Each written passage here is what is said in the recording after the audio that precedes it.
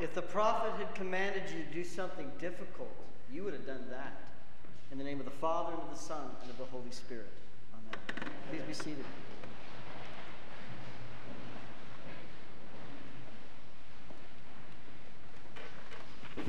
So at Cassidy School up the road, where I serve as chaplain and as a teacher of religion, we have a 4-year course for junior high kids, and they do basically an arc of the entire Bible.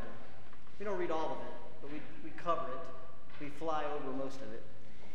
And I often have students who attend church, their families attend church, say to me, how come we don't talk about Jesus? The reason they're asking that is because we spent 3 years on the scriptures that were Jesus' scriptures, the stories he read. And then finally in the 8th grade, we focus in on Jesus, and they have a much more sort of textured and substantive way of understanding much of what Jesus did. One of the things that we do in that 8th grade class is we look at the reasons Jesus seemed to give his life willingly. That he wasn't just being put to death because he had provoked the powers, that there's actually something very intentional and on purpose that he's doing by allowing this thing to happen. And the way that we approach this is by talking about what is your sense of obligation when you do harm to somebody else. It's really sort of unpacking this idea of atonement, right? When you have to pay for something that you owe. And I bring up, there's a lot of these 8th graders are sort of like, they're getting ready to get their driver's permit. And so I talk about, in our culture, in our society, everybody's required to have insurance. And it's the kind of insurance, at least minimum, that when you have caused the damage, that you will be able to have this company behind you that can atone for what you've done wrong. Right? This compensatory thing.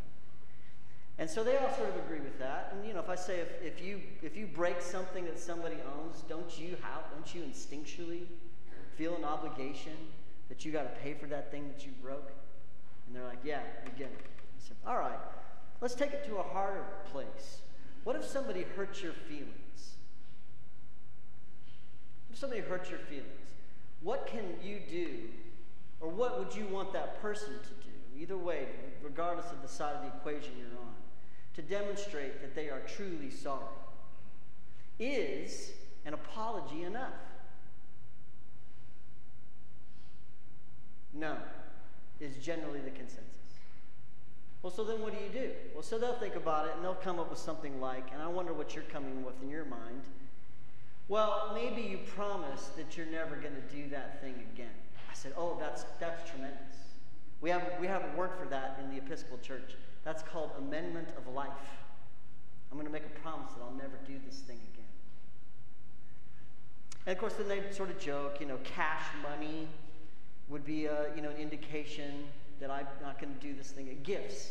They could give some sort of meaningful gift. But they're mostly joking about that. This is where it gets harder. And part of what I'm trying to get them to understand is that there are two aspects of life, but particularly in religious life. There are those outward gestures that we make, and then there is the reality of the interior life. How do you know that the thing that you're doing from the right motivation and the right place? In Judaism and in Islam, there is very little concern about your motive. You just do the right thing. Do the thing that you're supposed to do. And let the motives, those are secondary.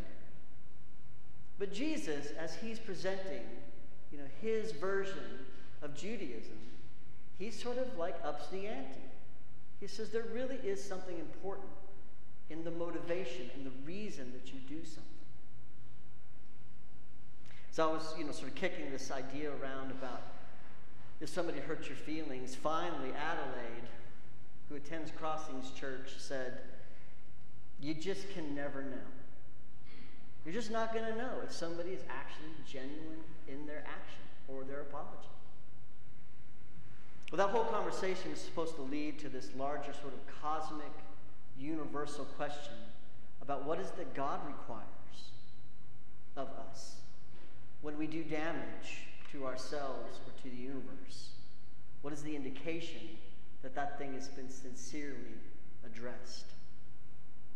And that is, then next is the conversation about Jesus making this grand, universal gesture of payment and atonement.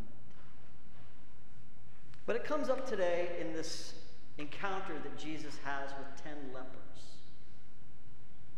Leprosy was insidious. It was communicable. People were horrified and terrified of it. You could catch it. In fact, there was a practice of sewing bells to the hems of the garment if you had leprosy, so people could hear you come and they could go the other direction. And so Jesus heals these 10, and there's only one that comes back. And Jesus asks this question: where are the other 9? Are they thankful? But there was something about this act of stopping what that person was doing and turning around and going back and doing something, saying something to Jesus. Over these decades of working in the church, I've had the real privilege of, from time to time, of taking groups, usually teenagers, taking groups on mission trips. And we'll go into a lot, usually it's a setting where there's maybe a lower socioeconomic setting where there's a high level of risk and there are high levels of need. And we'll do some work, some volunteer work. And then, as is often the custom, we'll come back home and at the next service, the kids will report in about their experience. And, you'll ask a few of those kids if they'll prepare something and they'll give reflection. And what I found is a very predictable pattern, is that these teenagers will get up and say to their parents and their other adults and people in the room that this experience changed me, and now I appreciate everything that I have more than I did before. And as I've heard that said, I always feel a little bit of a failure on my part. And not just from me, but from the experience that they had. Because I keep wanting there to be a next sentence, a next thing that's said. Something to the effect of, I now understand what I have, and so that's pushing me and leading me to now do this next thing. This next thing that's going to demonstrate a true sense of gratitude. I want to find a way that I can be helpful to people who need my help in a more consistent way.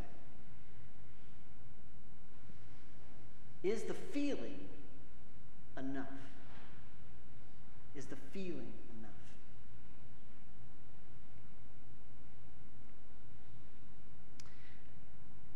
As I think about this season that we're in the church, and part of the conversation we're having is the kind of, giving that people give to this community, and the things that all of us need in order to maintain the beauty and the service of this community.